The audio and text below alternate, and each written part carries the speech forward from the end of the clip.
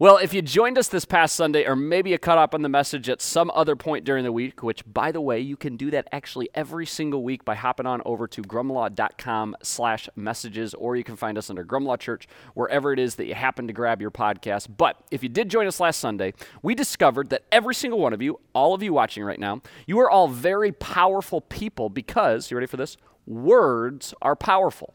And last week, Jason did an incredible job reminding us that our words influence the direction and the quality of our lives and the direction and the quality of the lives of those around us. The words spoken about you and over you and to you have shaped you.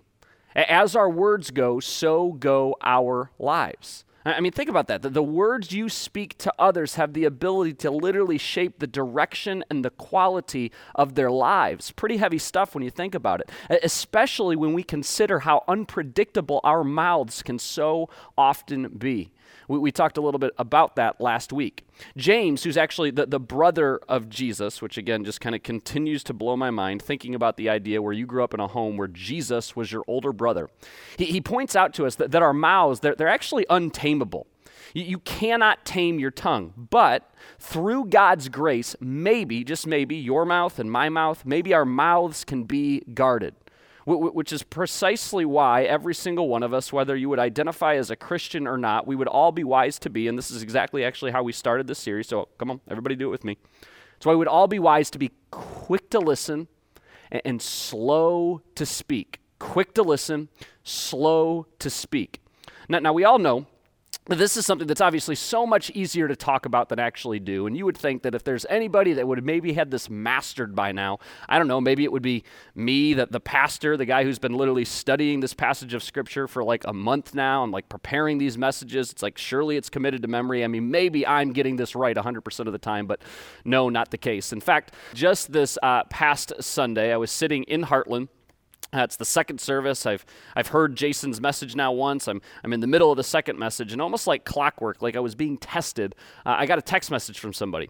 And it was one of those text messages that when I received it, I immediately went on the defensive. And again, you would think with like Jason talking about this 20 feet away from me, with me all this studying that's been going on for the last month, like you would think with all these hand motions, quick to listen and slow to speak, like maybe this would be at the top of my mind. But no, instead, I was actually very quick to speak. In this particular case, I was quick to text. And I immediately shoot a reply back to this person rather than just tabling it, rather than going, okay, I just need to think about this for a moment. I need to sit on this for a moment. I immediately send a text back. And in fact, what I sent to this person was just flat out not true.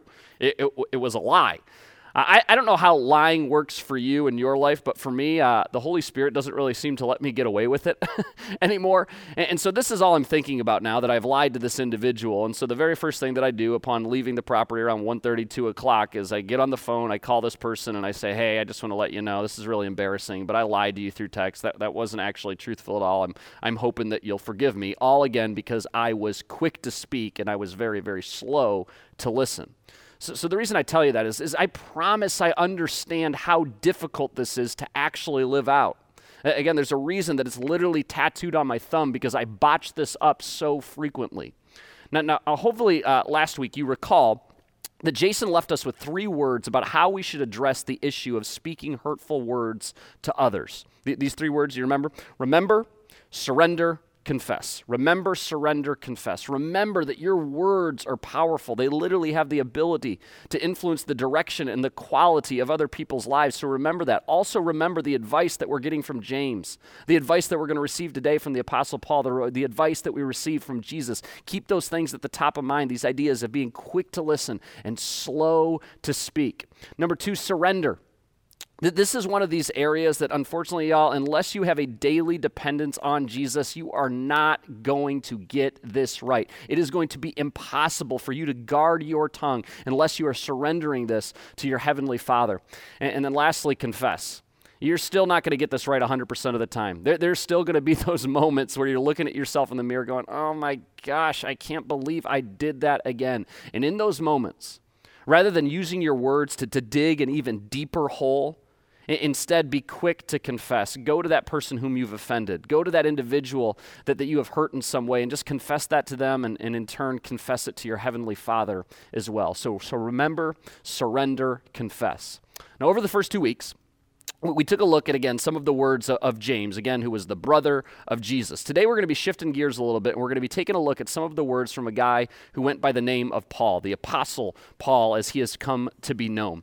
Paul, one of the very interesting things about his life is that he wasn't always a devout follower of Jesus. In fact, he kind of began his life as a Pharisee. A Pharisee was a particular sect of Judaism that practiced this really, really strict adherence to the law, these 613 rules contained within the Jewish scriptures, and he was better at following these rules than really anybody. So when this new movement known as the Way, what we would now refer to as Christianity, steps onto the scene, he, along with most of the other Pharisees, looks at this and they're like, this is a direct affront to Judaism. We got to do something about this. And so Paul takes one look on up to heaven and he's like, don't worry, God, I got this. And he makes it his life's work to eradicate and eviscerate Christianity from the face of the earth. He wanted to make sure that Christianity did not make it out of the first century. And y'all, I'm telling you, he was a type A personality, and he was getting it done. He was going around arresting and persecuting and abusing, and in some cases even killing Christians. But then through an event that only God could have possibly orchestrated, he has this Damascus Road experience that's just kind of become a common phrase, but it actually originates from Paul. And he goes from being on the front lines trying to eradicate Christianity from the face of the earth, and now he's spreading the name of Jesus around much of the ancient Mediterranean world. In fact, we're probably not gathered here today if it wasn't for the missionary work of the Apostle Paul. Another interesting thing about his life is he wrote better than half of the New Testament, which is kind of the second half of the Bible, through a series of letters that he wrote to these early Christian churches that he helped to start. One of these churches that he wrote a letter to was in an area called Ephesus, and therefore it's aptly titled Ephesians. And in this letter to the Ephesians, he speaks to them about their mouths, to these early Christians. He's saying, hey, what you say is really, really important, has such incredible power. And what's so great about this is that Paul actually gives us a solution. Unlike James, who was just kind of all like doom and gloom and controlling your mouth is hopeless and there's no chance you're actually going to tame your tongue, he gives us a solution. And he gives us actually a word picture that I really want us to hone in on this morning. So we're going to jump here in this letter that he writes to the early Christians in Ephesus. Before we get to this word picture, we're going to back up just a little bit and give you just a little bit of context. So Ephesians chapter 4. He says, so I tell you this, and I insist on it in the Lord, that you must no longer live as the Gentiles do in the futility of their thinking. He's writing specifically to a group of Gentiles who have now converted to Christianity. Gentile simply means non-Jew. My guess is that literally probably just about every one of you who are watching right now, you by definition would be a Gentile because you are not Jewish. But he's writing to these Gentiles who have now converted to Christianity. Previously, they used to be pagans. Previously, they used to be polytheists. And he's specifically addressing who they used to be. That they had a far different worldview which was reflected in their behavior. Just like your worldview is reflected in your behavior. He continues, he says, they, and again talking about these pagans, these polytheists, they are darkened in their understanding and separated from the life of God because of the ignorance that is in them due to the hardening of their hearts. He's saying those who still have this pagan worldview, which by the way, you fairly recently held as well, that the people you're surrounded by in your culture, they're ignorant because their hearts are hardened. Now, when Paul says these things, it kind of sounds like an insult, but it's actually not meant to be. It's simply an observation that Paul has. He's stating that they don't know any better. They can't see what you can see because they don't view the world the way that you view the world, that they're operating from this pagan worldview, from this polytheistic worldview. These gods that they worship, they're all about themselves, all about using people for their own benefit. And thus, this mentality began to be passed on to people. Might made right. It was bad luck to be poor. It was bad luck to be a woman because a woman held such a lower social status than a man. It was bad luck to be conquered. And Paul's saying in this new worldview, that this worldview that's been introduced to you by Jesus, it's a complete departure from all of that. So it's only natural that all of those around you, they're not going to understand your thinking. They're not going to understand where you're coming from. They're ignorant. Not an insult, again, just an observation. He says, having lost all sensitivity, again, referring to these individuals with this pagan worldview, they have given themselves over to sensuality so as to indulge in every kind of impurity, and they are full of greed.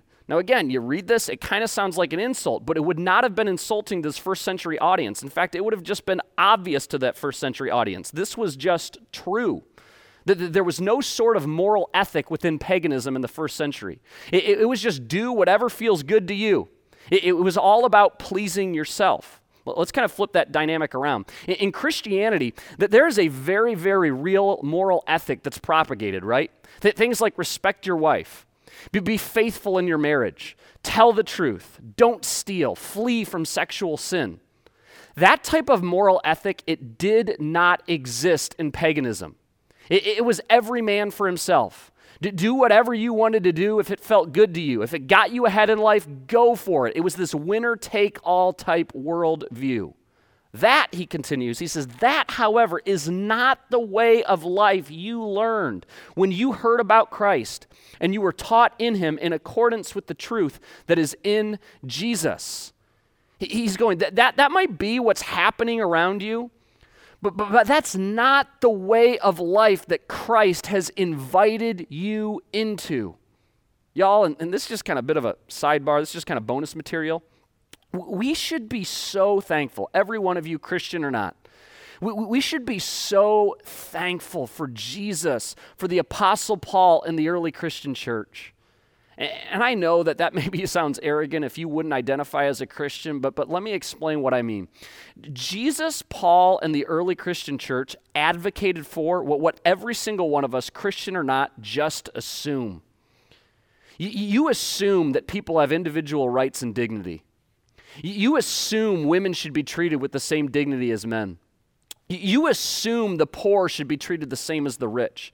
You assume things like sexual harassment and sexual abuse is just bad, but not everybody does and not everybody did. You might not be aware of this, but dignity of the individual is most pronounced and is only assumed in cultures that have been influenced by Christianity. Now, that doesn't mean that obviously everyone in those cultures is a Christian. We all know that's not the case. But in civilizations like the United States, Europe, the Western world in particular, where it's just assumed that women have the same rights as men, and children have value, and justice is held at a premium, you can guarantee yourself that those are areas that have been heavily influenced by the teachings of Jesus, that have been heavily influenced by Christianity. In fact, all of this stems from the idea that people are created in the image of God and therefore they have value. I find that so interesting. We have all benefited from this, whether you would identify as a Christian or not. He says, now he's shifting it to them, you Gentiles who have converted to Christianity, you were taught with regard to your former way of life to put off your old self, which is being corrupted by its deceitful desires. Just like we talked about in part one, just like a big, heavy winter coat, you need to take off that old way of life. You need to take it off. You need to remove it. Now, when Paul uses this phrase, deceitful desires, we've actually all universally experienced this. We just haven't really had a name for it until now, and so thank you, Paul, for introducing this to us. The deceitful desires, those are those selfish desires that promise one thing, but then they don't deliver, and then a little bit further down the road, they whisper, next time. I mean, it didn't work out this time, but don't worry, next time. It didn't work out this time, but that was his fault. That was her fault. That was their fault, but don't worry, next time. Sleeping with him, that may not have worked. I mean, you still don't have Mr. Right, but don't worry, next time. Looking at pornography and satisfying that immediate desire may not have worked out long term, but don't worry, it'll be great next time. But Paul's telling us, don't fall for that. Take that off. Remove it and be made new. Be made new in the attitude of your minds and to put on the new self, created to be like God in true righteousness and holiness. You have been invited, every single one of you who are watching here today, you have been invited to live your lives in such a way as to reflect God, as to be like God. The God who loves you so much that he sent his one and his only Son into the world to pay the penalty for your sin, for my sin. God who isn't going to toy with you and use you as an instrument for his pleasure. No, the God who desperately wants a relationship with you and loves you as your heavenly Father. God's going, just as I have embraced you and went to enormous lengths to win you back, to fix that relationship that you screwed up, that you have no ability to solve yourself. I want you to show that kind of love to the people around you. Now at this point, Paul begins to give his audience very specific applications, and wouldn't you know, one of the very specific applications that he offers to us has to do with our mouths, has to do with our words. He says this, he says, "Do not let any unwholesome talk come out of your mouths." Now, the word that we see right here, that word unwholesome, in its original Greek, it's actually a term that was typically used to describe rotten or spoiled fish, or the smell of spoiled fruit, or the smell of deteriorating footwear. And in the original context, that would have meant nasty, worn-out sandals. And so if you're kind of tracking with Paul, here's what he's saying. He's saying, avoid rotten mouth. Avoid rotten mouth. And maybe it's just me because it's like the Christmas season and my kids have probably already watched this movie, I don't know, a dozen times. It makes me think of this guy, the Grinch. I got to be honest, I don't really like this movie. The whole movie is just kind of like gross and demented to me. It grosses me watching like Jim Carrey waltz around as the Grinch and eat all that nasty stuff. And then especially when you get like close-up shots like that. It's like I can't even look at it. I promise I was making these slides and I was like gagging. I think we should actually start using this terminology around each other. When somebody says something really distasteful, someone's talking behind somebody else's back, somebody's being overly critical and just kind of nasty, we say, whoa, hey, I'm not sure if you know this, but you have a terrible case of rotten mouth. I mean, it's bad. I mean, you got to avoid that rotten mouth. In fact, I actually learned about this in church. I mean, you should come to church with me. You got to avoid rotten mouth. And to be clear, this extends beyond just telling the truth. Paul recognized that, like, man, even the pagans know that. Even the pagans know you're supposed to tell the truth. He's saying, don't let anything distasteful exit your mouth, as in none, as in nada. Because after all, you are in charge of your mouth. The mouth is the gate, and you are the gatekeeper. Stand guard over your mouth. In other words, we avoid rotten mouth by guarding our mouths. I know, revelational stuff. Now that's kind of the negative. That's what we're supposed to avoid. That's what we're not supposed to do. But up next, he gives us this brilliant word picture, and this is really what we've been trying to get to this entire time. And he tells us what we are supposed to do. He says, don't let any unwholesome talk come out of your mouths, but only what is helpful for building others up according to their needs. Now I'm going to be honest. As a pastor, I mean, this verse right here, I mean, it sounds so nice and gentle and compassionate and Christian and perfect and utopian and kind, but as a human being, it sounds so unrealistic. I mean, right? I mean, is that even possible? Aren't there times where your words just require a little more urgency? I mean, won't living in this way just kind of be unproductive? I mean, how am I supposed to talk to my older son when he's like, just like putting all of his weight and like sitting on the infant around the house? It's like, Malachi, please discontinue placing your entire being on your baby brother. How's that going to work? Or maybe as the boss, hey, I don't know, Would you mind maybe, I don't know, if it's not too much trouble, coming into work like every once in a while? I mean, if that's okay. But here's what I want to make sure that we don't miss. But Paul's point is not to be nice. It's be helpful. Be helpful. So some of you, absolutely, that means you need to tone it down. That means you need to dial it back. But for others of you, that means you need to step it up. You need to be bold and say what needs to be said. Do not let any unwholesome talk come out of your mouths, but only what is helpful for building others up according to their needs. He uses a construction term here to illustrate that your words are like building material. When you leave the construction site, when you leave the conversation, the people you're speaking to should be better off for having spoken with you. If you're a Jesus follower, this is what you're called to do. If you're not a Jesus follower, I'm telling you, just be wise to give this a shot, because think about it. Can we imagine what would happen in our families if this right here is what shaped our conversations? Can you imagine what would happen in our marriages and in our dating relationships if this was the standard that we chose to live by? Can we imagine how our workplaces would change if just the Jesus followers got this right? If the people we spoke with were better off for having spoken with us because we allowed the conversation to be shaped by your needs rather than my needs. Now again, I recognize this. This does not come natural to any of us. But as a Jesus follower in particular, help me out here. For God so loved the world that he what? For God so loved the world that he gave. And in conversations with others, we should be looking to give the other person what they need, not what you want, not what you need. So don't let any unwholesome talk come out of your mouths, but only what is helpful for building others up, according to their needs, that it may benefit those who listen.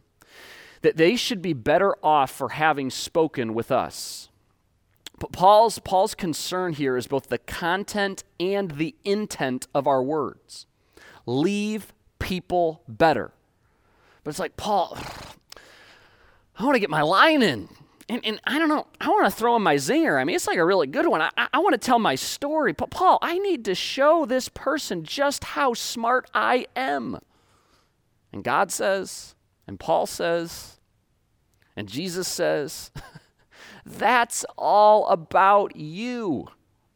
That's how the pagans live.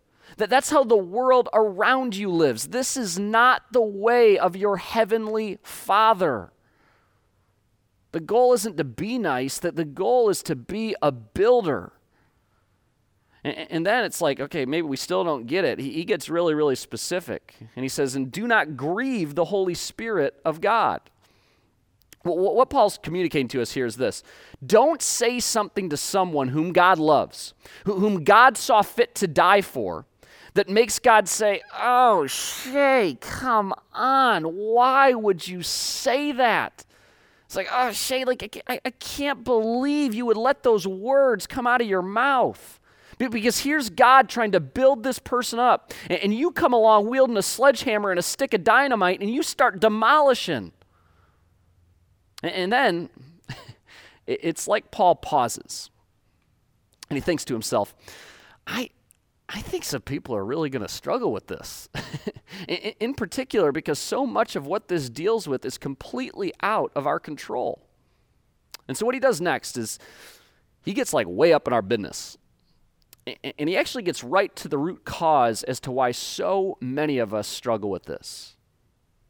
But if you want any hope of being a builder rather than a demolisher, here is in fact what you must do. Get rid of all bitterness. And it's like, what? Paul, weren't we just talking about our mouths? Weren't we just talking about our words? And he's going, no, come on. It's all related. It's all intertwined. And Paul right here, he's not just telling us to stop being bitter. No, he's telling us to get rid of it. As in like pick it up and carry it away. Like take it out to the trash. Because you cannot be a builder if you are bitter. Your bitterness, and we've all seen this, it'll seep its way into your words, into your tone, into your attitude. It affects the content and the intent of everything you say. So it's like, okay, like get rid of all bitterness. Like what's the solution? How in the heck are we supposed to do that? Bitterness requires forgiveness. For most of you, think of the irony here. Your bitterness, it comes from words spoken to you, about you, or over you.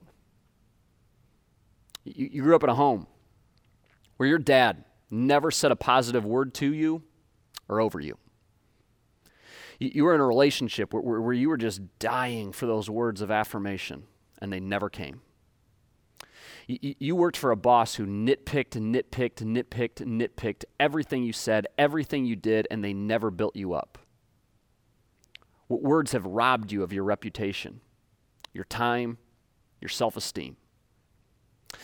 And now you come into new relationships, new places of employment, maybe even a new church, and you're carrying that wound with you. And come on, you know this. It affects what you say, how you say it, and even beyond that, what you refuse to say.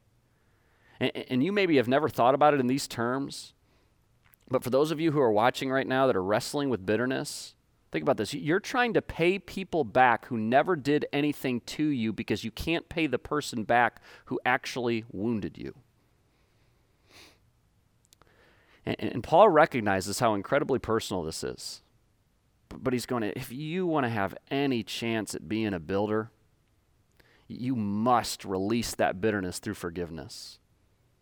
You need to give someone from the past what they don't deserve, so we can give those around us what they do deserve.